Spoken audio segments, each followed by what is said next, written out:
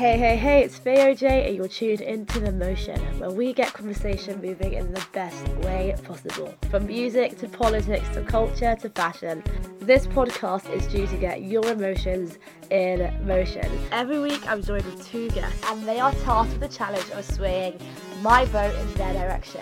First they open, and then I probe, and then they attack. Pretty straightforward. So the topic today is sort of inspired by recent conversations about billionaires, triggered by the response to the coronavirus and just different things that are happening around the world in terms of excess wealth. And that sort of just led me to ask, would removing billionaires, would reducing their power, limiting their resources, would that solve inequality, or are we sort of just doomed as a society? Arguing that the inequality associated with billionaires is damaging and therefore that should be limited, I have Nasia.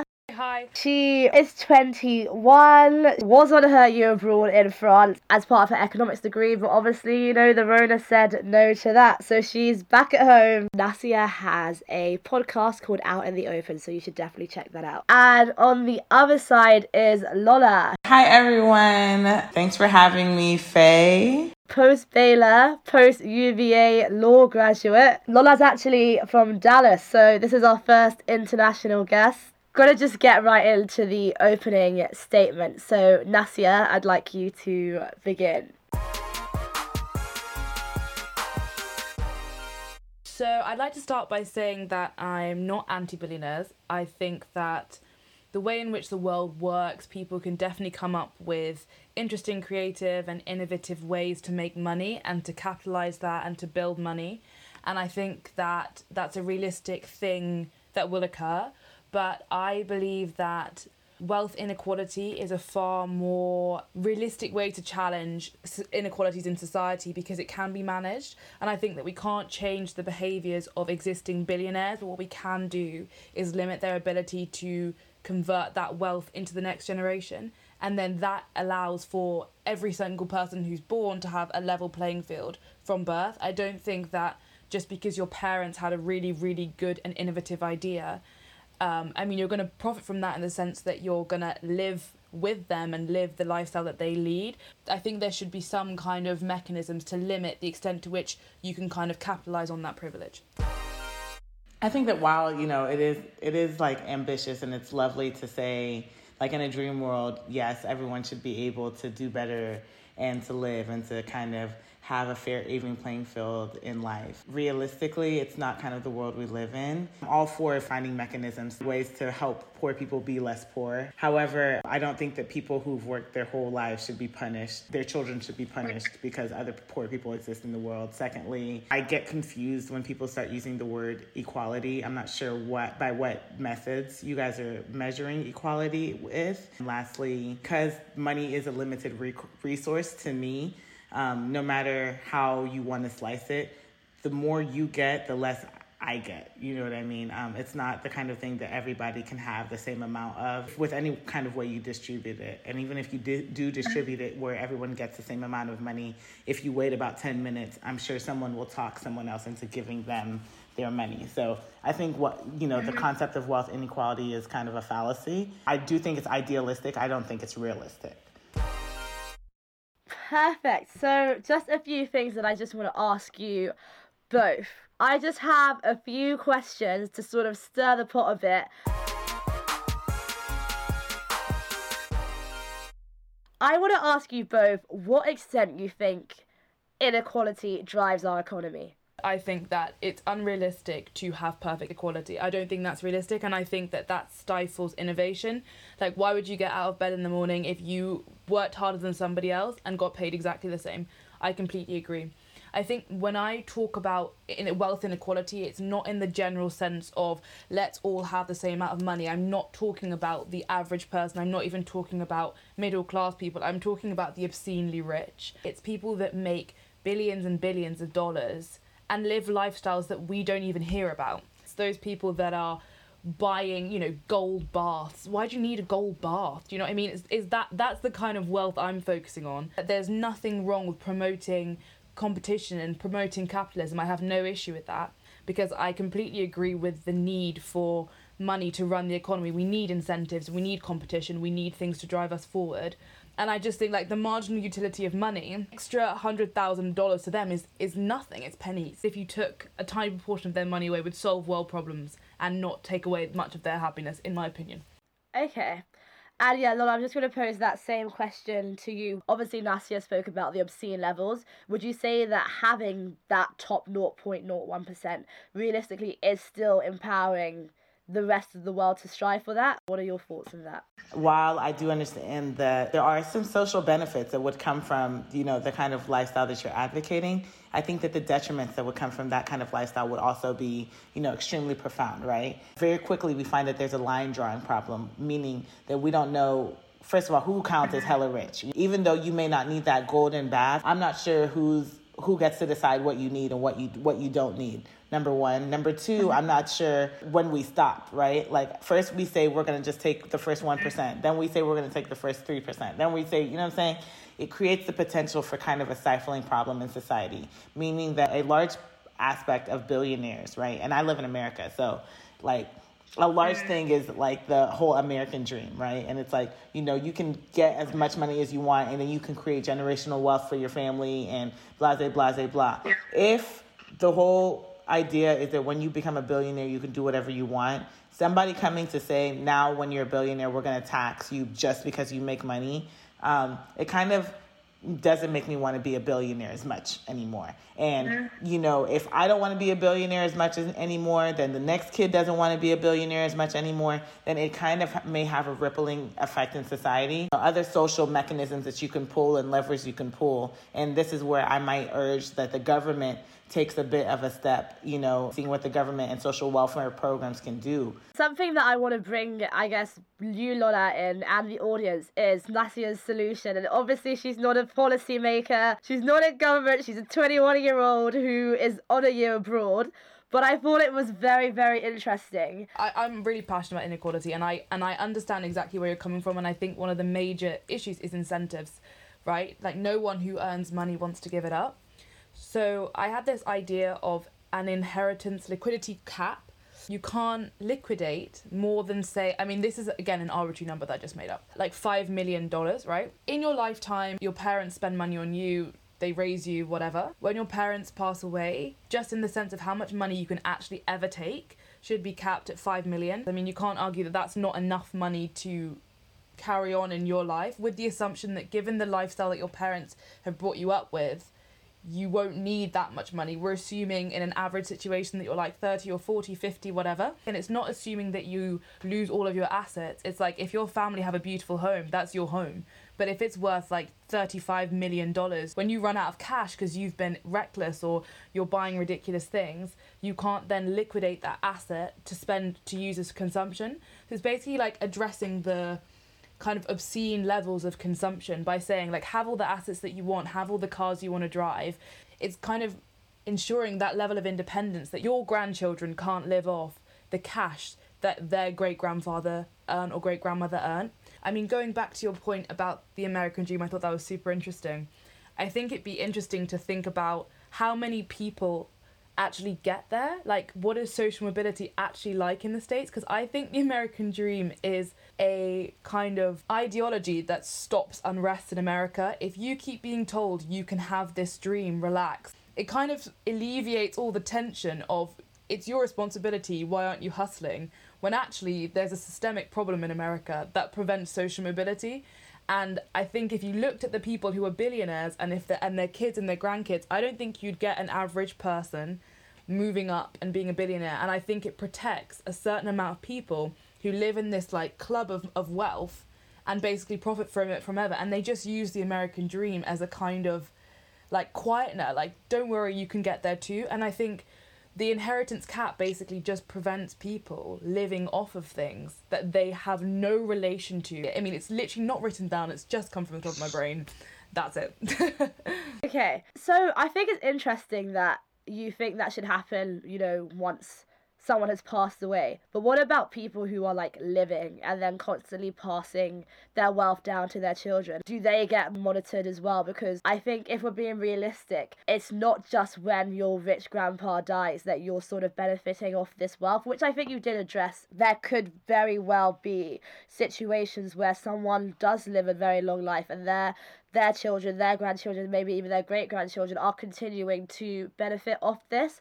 And I think what happens with wealth is that it becomes very, very hard to limit, I guess, this exclusivity. So I looked up a bit about like the ways that you can inherit money in the upper classes, and there are 3 ways that you can advise to do whatever. So one of them is like deferral, which is basically you would just get it when you die. And then you've got gifts, which are basically like credit card payments or your grandchildren's tuition, for example, or buying a home. And then you've got income streams, which are basically consistent amounts of money that you give to your child as like an extra income revenue. In answering your question, it will limit it because there are people who are like living off things that their great-grandfather, great-grandmother created. I don't have any issue with billionaires making money and giving some of that to their children. Like they'll also be taxed. If that's an income revenue, then you get tax on it. It just prevents like massive sums of money being taken in by people. And when I think of like the Kardashians or whatever, they're living the lifestyle that they've created, but with that kind of thing put in place, 4 or 5 generations down the line won't be able to have that lifestyle unless their parents thought of something creative.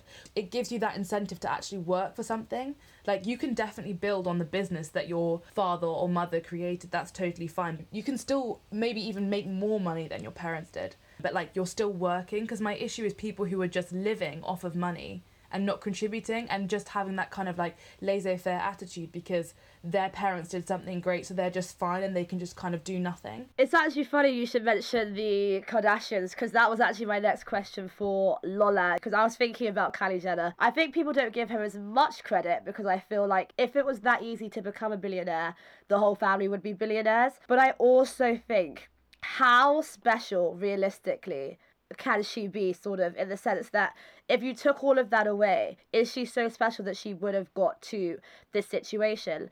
And I guess, Lola, your whole argument is that in aspiring for stuff and dreaming, then all this, meritocracy and working hard, it's still in place because you have that yardstick. But would you argue that as it gets passed down and passed down and passed down, that what is required to get to this level once you're already in the club is a lot less, and in fact you have people working less hard but getting more for it? I do want to highlight that all of us probably have different indicators of what success is and what even the ideal world is. For me, an ideal world is one in which I don't have to work anymore. I don't think that an ideal world is actually working and contributing to a society. I think an ideal world is a world in which machines and stuff do it for us.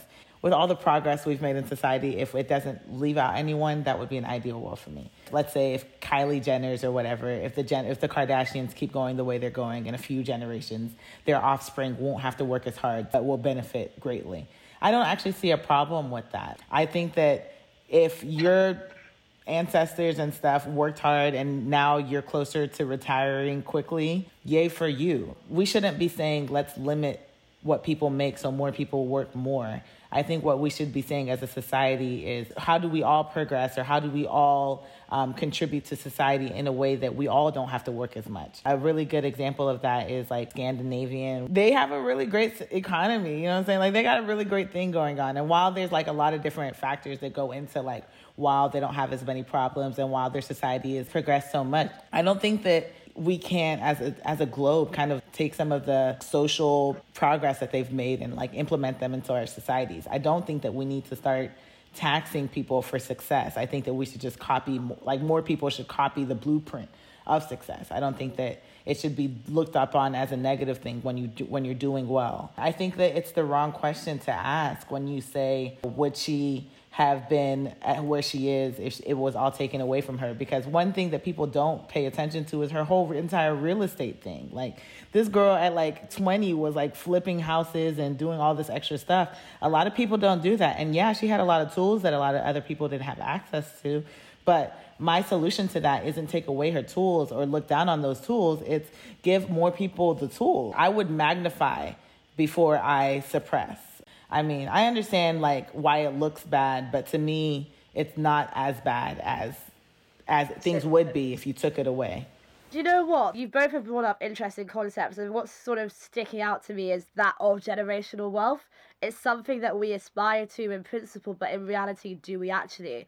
What you just said, Lola, about a blueprint of success. I'm just going to throw ideas out. I don't actually know who this is directed to, I'll be honest. But a lot of people, and it's interesting hearing you, Lola, as an American, is talking about this, because I'd say that if you look at sort of the social elements of Scandinavian society, I say it's very different to how I perceive, and I should say how I, Theoj, perceive America, because I feel like there is a lot more collectivism in Scandinavian societies. So it's all well and good saying, let's use them as a blueprint, but if that doesn't actually fit into your country, into the way your systems work, realistically, that is as much of an idealism as the other side of the argument. I would say to some extent, because I think that one of the best parts about being American is how dynamic we are and how amazing we are and how able we are to do whatever we want to do. We will talk all day about how socialism is trash and how we hate all these agendas. But guess what? As soon as we have a disease, everybody's in the house. We're having all kinds of social structures. We're having all kinds of, let's give people money, let's do this, let's do that. So to some extent, we can't replicate those concepts in Scandinavian countries, but if we wanted to, we could. And that's the best part about having the kind of country we have. We could do whatever we want every single time.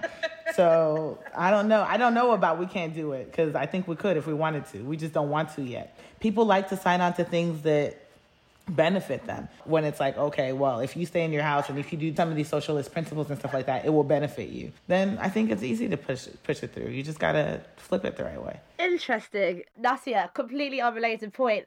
I just want to ask, if I'm going to be real, I trust Bill Gates a lot more than I trust some of the people in power, won't mention any names. And if Bill is the one that's going to get me out of, a global pandemic, I actually feel a lot more comfortable having this sort of isolated person who's made his money from just being a random computer whiz than alternatives that might be in government. And I just want to know, sort of what you think about that, because the more we limit this wealth and whatever, and please, if you're listening, I understand there are bad billionaires, but I'm focusing on the good ones for now. The more we sort of take it away and put it into the government, it's still putting power into a hand. Whether you've got it with Bill or whether you've got it with the government, I don't think those issues go away. Okay, so I agree, right? I agree. I think I would rather give a philanthropist with a good track record my money than a government where there's no accountability, traceability, I don't relate to them, all that jazz. That's bigger than me, because that's a big old problem. Like, why have we got to a point where in the most developed countries, in quotation marks, I want to give my money to a philanthropist rather than the government? Like, that is a massive problem. I think, maybe we should just encourage billionaires to give gifts to philanthropists and it won't be taxed. Let's do that, because frankly, at this point, I don't trust governments at this point. The Chancellor changes every 5 minutes. Like, I literally cannot keep up. Who is he now? I know he's doing a good job, but who are you? I can't keep up. I think let's create, effective altruism, NGOs that put money in the right places, grassroots organisations, but that is making the assumption, again, that I am a person with an altruistic nature that wants to give, right? And unfortunately, not everybody's like that. So for those people who would never ever give to charity, government tax is good because someone will receive something, right? I think that's a really interesting point to sort of launch the main debate on. I will say you guys have both highlighted the nuance in these debates, but I am gonna take my hands off, because I'm not gonna lie, we're going to territory that I don't even know if I understand. So I am gonna let you guys go at each other. It is time for the main debate. I feel like I can give a fair view because I understand exactly where you're coming from. And I have a lot of family in America. My grandmother is from New Jersey, and my mum went to university in Alabama. Welcome, sis. And I think that it is beyond unrealistic to assume that if a majority of people wanted a socialist kind of stance in America, they would get it, because the way that the political system is set up in America does not provide an easy way to change anything. That's why you still have like rules and regulations and laws from like the 18th century, because it benefits the rich. And I think that, I know you mentioned about like magnifying people before suppressing them, and I understand that, but I think that it is so easy when you bring loads of rich people to have this massive catalyst where they just make so much money. And like, you've got America had an opioid crisis. People, like, there's gun crime everywhere. You know, kids don't go to school. There's no healthcare system. And so you cannot say that if America wanted better, they would get it. You haven't just realised it yet, because people are literally crying, knocking on doors, asking for things and not getting it, because it's not in the incentive of the very few that own all the power. And so I think, although I'm not advocating that Britain is the societal pedestal, like, I'm not saying that at all, but like, I had a housemate in France who was from Finland, and Finland is a tiny country. There are 5 million people, I think, who live there. That's like smaller than London. So imagine if like you wanted to create the ideal city, it'd be so easy, right, to create the rules, the laws, because you're controlling like 5 million people. The reason why Scandinavian countries do so well and they have all these societal influences is because they're tiny. I think that you could try and push for socialist things in the States, but like, you could never ever achieve Scandinavia, even if everybody wanted to, because you've got way too many peoples. It's like a completely heterogeneous society with too many things going on. And I just think like America has not got it in it to be like that. Yes, like, you know, I wasn't saying that America will wholeheartedly embrace socialism or social structures like that. I don't think we will. And I do think it's on purpose that the system works the way it does. And I agree that Scandinavian countries are easier to manage because of their size. I do think that, you know, in this conversation over inequality and how we can alleviate inequality for the masses, I still kind of want to return to the idea that there is something to be learned by those countries who have done socialism well. You know, I do think that America has a lot to benefit. And I'm not saying like we need to wholeheartedly embrace it. Yeah, sometimes it's sticky to get laws passed. My whole thing with the whole ease thing is like, just because something's not easy to do doesn't mean it's impossible to do. And if enough people care about it enough, it will get done. And that's one thing I've seen consistently in this country. A lot of people don't even know what public health is globally, but yet all of a sudden we're all accepting public health officials when it matters and when it's important. Inequality to me is a slippery slope, because at the end of the day, it's always going to be unequal. And if we're talking about the very rich and the very poor, we should focus on like whole scale, multifaceted, many factor ways to implement the change that we're looking for. But just playing around in economics and playing around with who has what money, I don't think is a real solution to the problem. It's a lot deeper than just you have money. Like, it's even a lot deeper than your parents had money. It's more so like you had health, you had a life outcome, you survived gun violence, you survived opioids, you survived this, you survived that. So it's just not as simple as playing around with money for me. Firstly, I wonder, what exactly is equality? And then the inequality part, like, is it inequality of outcome? Is it inequality of opportunity? Is it inequality of what? Could you make that statement being people who are British and who live under the whole king and queen thing? You know, like, I don't live under that kind of regime, but you guys have lived under that thing all your lives, but you still have a problem with inequality, which to me seems embedded in the fundamentals of your whole society. So I think that's super interesting. And I don't have a full-blown answer to the question. For my opinion, I'm all about equality of opportunity, because I'm not going to defend someone who has no money and just push them out and say, you deserve the best because everyone is equal. I don't agree. But I just think, you know, so many kids get trapped in their circumstance and they can never, ever, ever fulfill half of their potential just because of where they were born. And I think for me, that is my biggest shame. Why does your parents have to influence what you are able to do, when you're going to die, if you're going to make it to school, if you eat, if you have to walk around different neighborhoods because it's not safe? Like, I don't believe that any child should be born bearing that weight. I'm not anti-private school. I'm not saying that if you have the money, you can't give your children the best.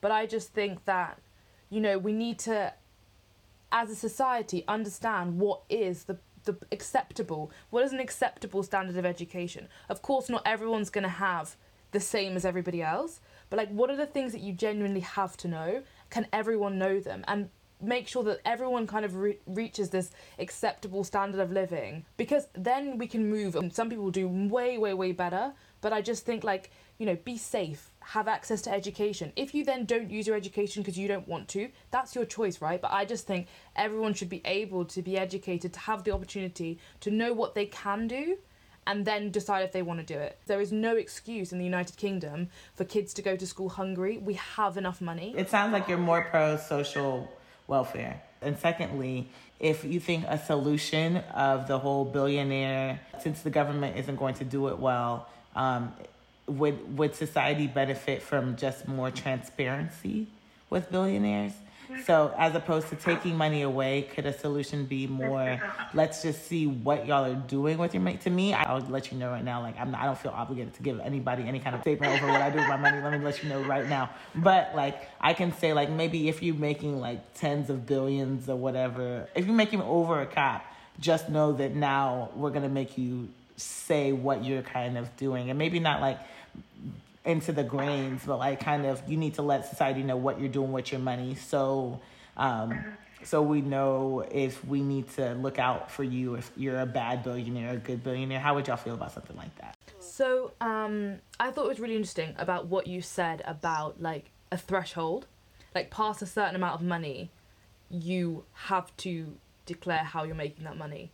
Because I think people who make loads and loads of money, like Bill Gates, No, not how you're making it, where you're spending it. Unless I'm confused about the issues. If the issue is billionaires aren't contributing into society, then where are they contributing? Are they spending all their money on gold sinks or gold tubs? Or are you spending your money on Bill Gatesing? Or are you spending your money on the dark web buying illegal weapons? Where are you putting that money? Are you a good billionaire or a bad billionaire? Now, I don't want it to be how you're making it, because I think that's a whole different conversation.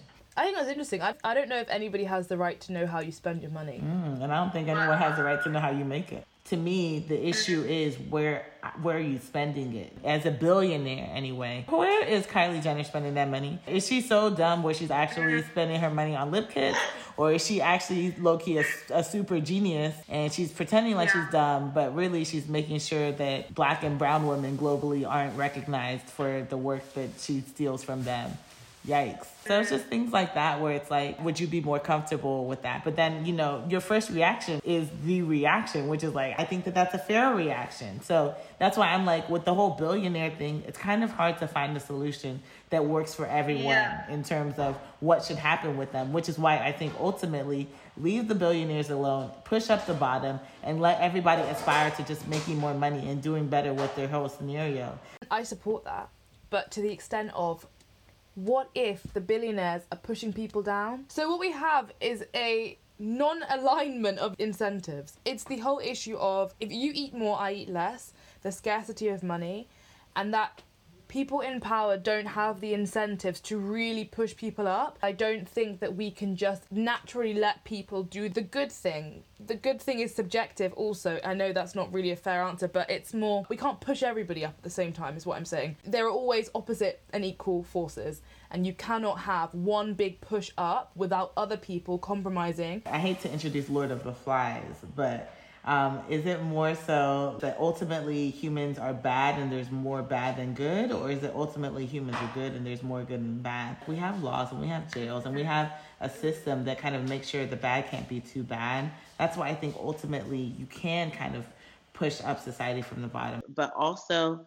before there was global education and mass, before there was even everybody gets a job, and before there was the Industrial Revolution, and before there was even subsistence farming, there was hunters and gatherers, which is you eat what you kill. And then we decided, hey, it would be better for everybody if, let's just chill for a second. If we stay in this spot, and see what we can all do as a society. I think society does get better incrementally with time. Even the Industrial Revolution, and then the Apple Revolution, I don't even know what it's called. Every few years, society does do better for itself. Yeah. If we keep going, locking up the large number of people in society will kind of limit the amount of the effect that bad billionaires could have. So naturally, I feel like we've gone down like several different avenues, and we've run down some, and we've like sort of walked down another. But I think I don't know what analogy that was. I think something interesting that you said, Lola, about all the royalty, and I just want to ask you, Nasia, like, what does happen if we, going back to sort of this original idea of reducing the wealth of the rich? Because I think your initial point was that we can't control a lot of things, but we can control money. But then what happens to our royalty? And as we know, they don't have a lot of control over our society, but their place is definitely established. That's something that hasn't been moved. You know, as different policies come and go, that's something that does stay the same. So what happens to that? Do we sort of just limit their capacity? I just thought it was an interesting dynamic to sort of bring into this debate. It's a tough thing to have an opinion on. There are multiple sides to that debate. You know, are you pro-monarchy or anti-monarchy? You know, it goes against everything that I've been saying about the lottery of birth and privilege. They don't live like me. Okay, I don't live like them. I'm not pretending. But they have this odd duty. They live in a really nice house, they go to good schools, but their whole life is under scrutiny and they have to behave in a certain way. It's a kind of separate thing because they're always going to live like that and they're always going to live in that house. And I'm not pro-monarchy, but I'm not anti either. I don't think that they're the billionaires I'm talking about, because I think they give up a lot of themselves to do that job. I would love to be Bill Gates. I don't want to be the Queen. I do want to ask a question, a kind of a follow-up question. I kind of feel like, and maybe I'm wrong, but I kind of feel like a poor kid who is chilling, running free in the countryside of, you know, wherever, might feel the same way about our lives, right? Like, they might say, like, I really like the fact that they have a lot of money, like, for me anyway, like, somebody like Bill Gates, right? Why can we easily say this guy's name? You know what I'm saying? Like, I wouldn't want people to just easily say my name. So, like, I feel like a poor kid might be like, yeah, I'm hungry, but I'm full at the end of the day. Like, and this is the African in me that, like, grew up getting to hang out with people who don't have that much, like family members who don't get to have that much. At the end of the day, some of them are still very, very happy with their lives and wouldn't want to trade lives with me, because I do have to go to work all the time. I do have to answer to people. I do have to wear clothes that aren't comfortable, where they may not get to have the opportunity that I may have, just the same way I may not get to go to all the different balls and galas that the Queen may go to. At the end of the day, I don't want what she has any more than somebody who's hella poor but free may not want what I have. So that's why I run into an issue when we try to make decisions, you know, based on equality for people at that lower level, because it's like, do they even want the life that we're trying to push on them? For me, that's the point I'm making, is I'm not saying we all have to be equal. I'm not saying that we all have to have the same outcomes. I'm saying that you, me, and Ife should all have the right to be either. It's like the same with housewives, right? I think all girls should go to school. I will never judge a girl who says they want to stay home and look after their kids, because that's a job, right? You made the educated decision to stay home, but no one should make that decision for you. But the point is like, if I want to go and work and wear tight suits and be everywhere and you know, have a name for myself and a brand, I can if I want to. And that's the difference. I'm not imposing anything on anybody, but I'm saying you can do whatever you want. I think that was a great point to end on. Before you sort of go into your closing statements and throw out your like best remarks, what I'm going to make my decision on is control, choice, and purpose. What setup limits that choice of actually living out your full purpose? What is more realistic in achieving what I feel like is society's betterment? As vague as that is, I'm just going to ask you guys to sort of close, and I will make some sort of decision or align with some sort of side. I think that in all things, moderation, right? Like, I understand that if we're talking about realistic solutions, I do think you're probably going to have to pinch some pennies at the top. How you go about doing that, I think, is what we should probably focus more on as a society. I don't know if y'all have ever watched the Netflix show Black Mirror. There's another part of Black Mirror, it's called Bandersnatch, and it's all about choices and predetermination versus free will.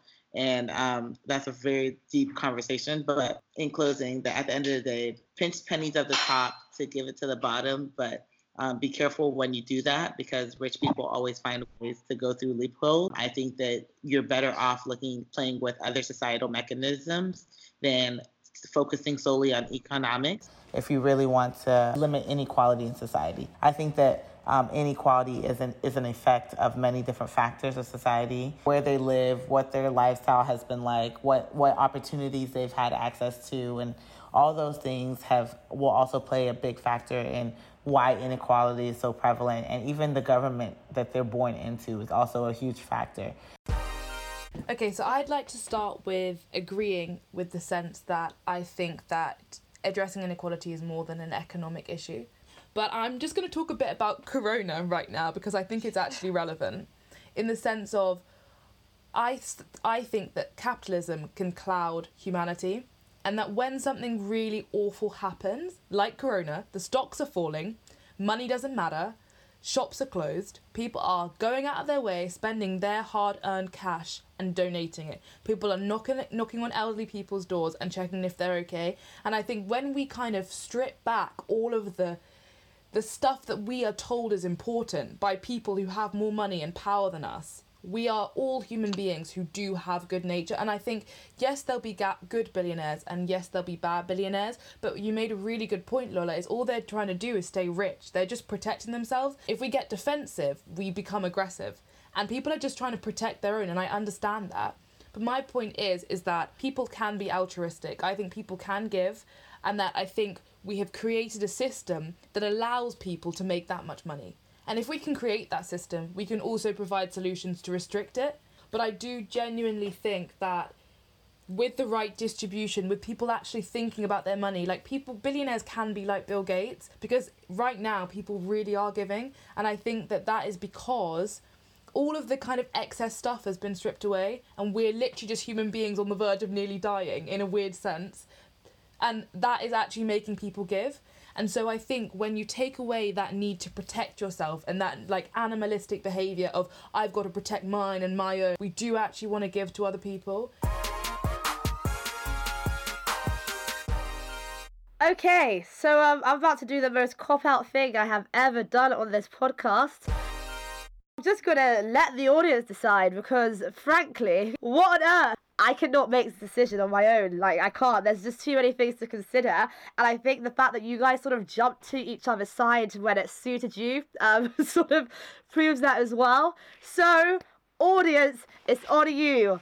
Whose side do you align with more? I will say, though, and this is like an interesting thought, and I guess this could be me aligning towards Lola's side. Just what you said about Corona, it's interesting, because before then I sort of was like, you know what, I'm not deciding, but I've seen so many tweets that have said, we're proving that we can be collectivist, we're proving that people can work from home, we're proving all of these things. Call me pessimistic, but that's for now. I don't think it's a sustainable solution. I don't think it is like the most effective way. I don't think our society can thrive on this. But at the same time, I don't know if I'm just saying that because it hasn't. But thank you guys so much for this conversation. You're both definitely educated. I think one of my favourite guests. Love the transatlantic action as well. Next week we'll be back with another topic. So stay tuned and catch up on any episodes you might have missed. Thank you, Lola, and thank you, Nasia.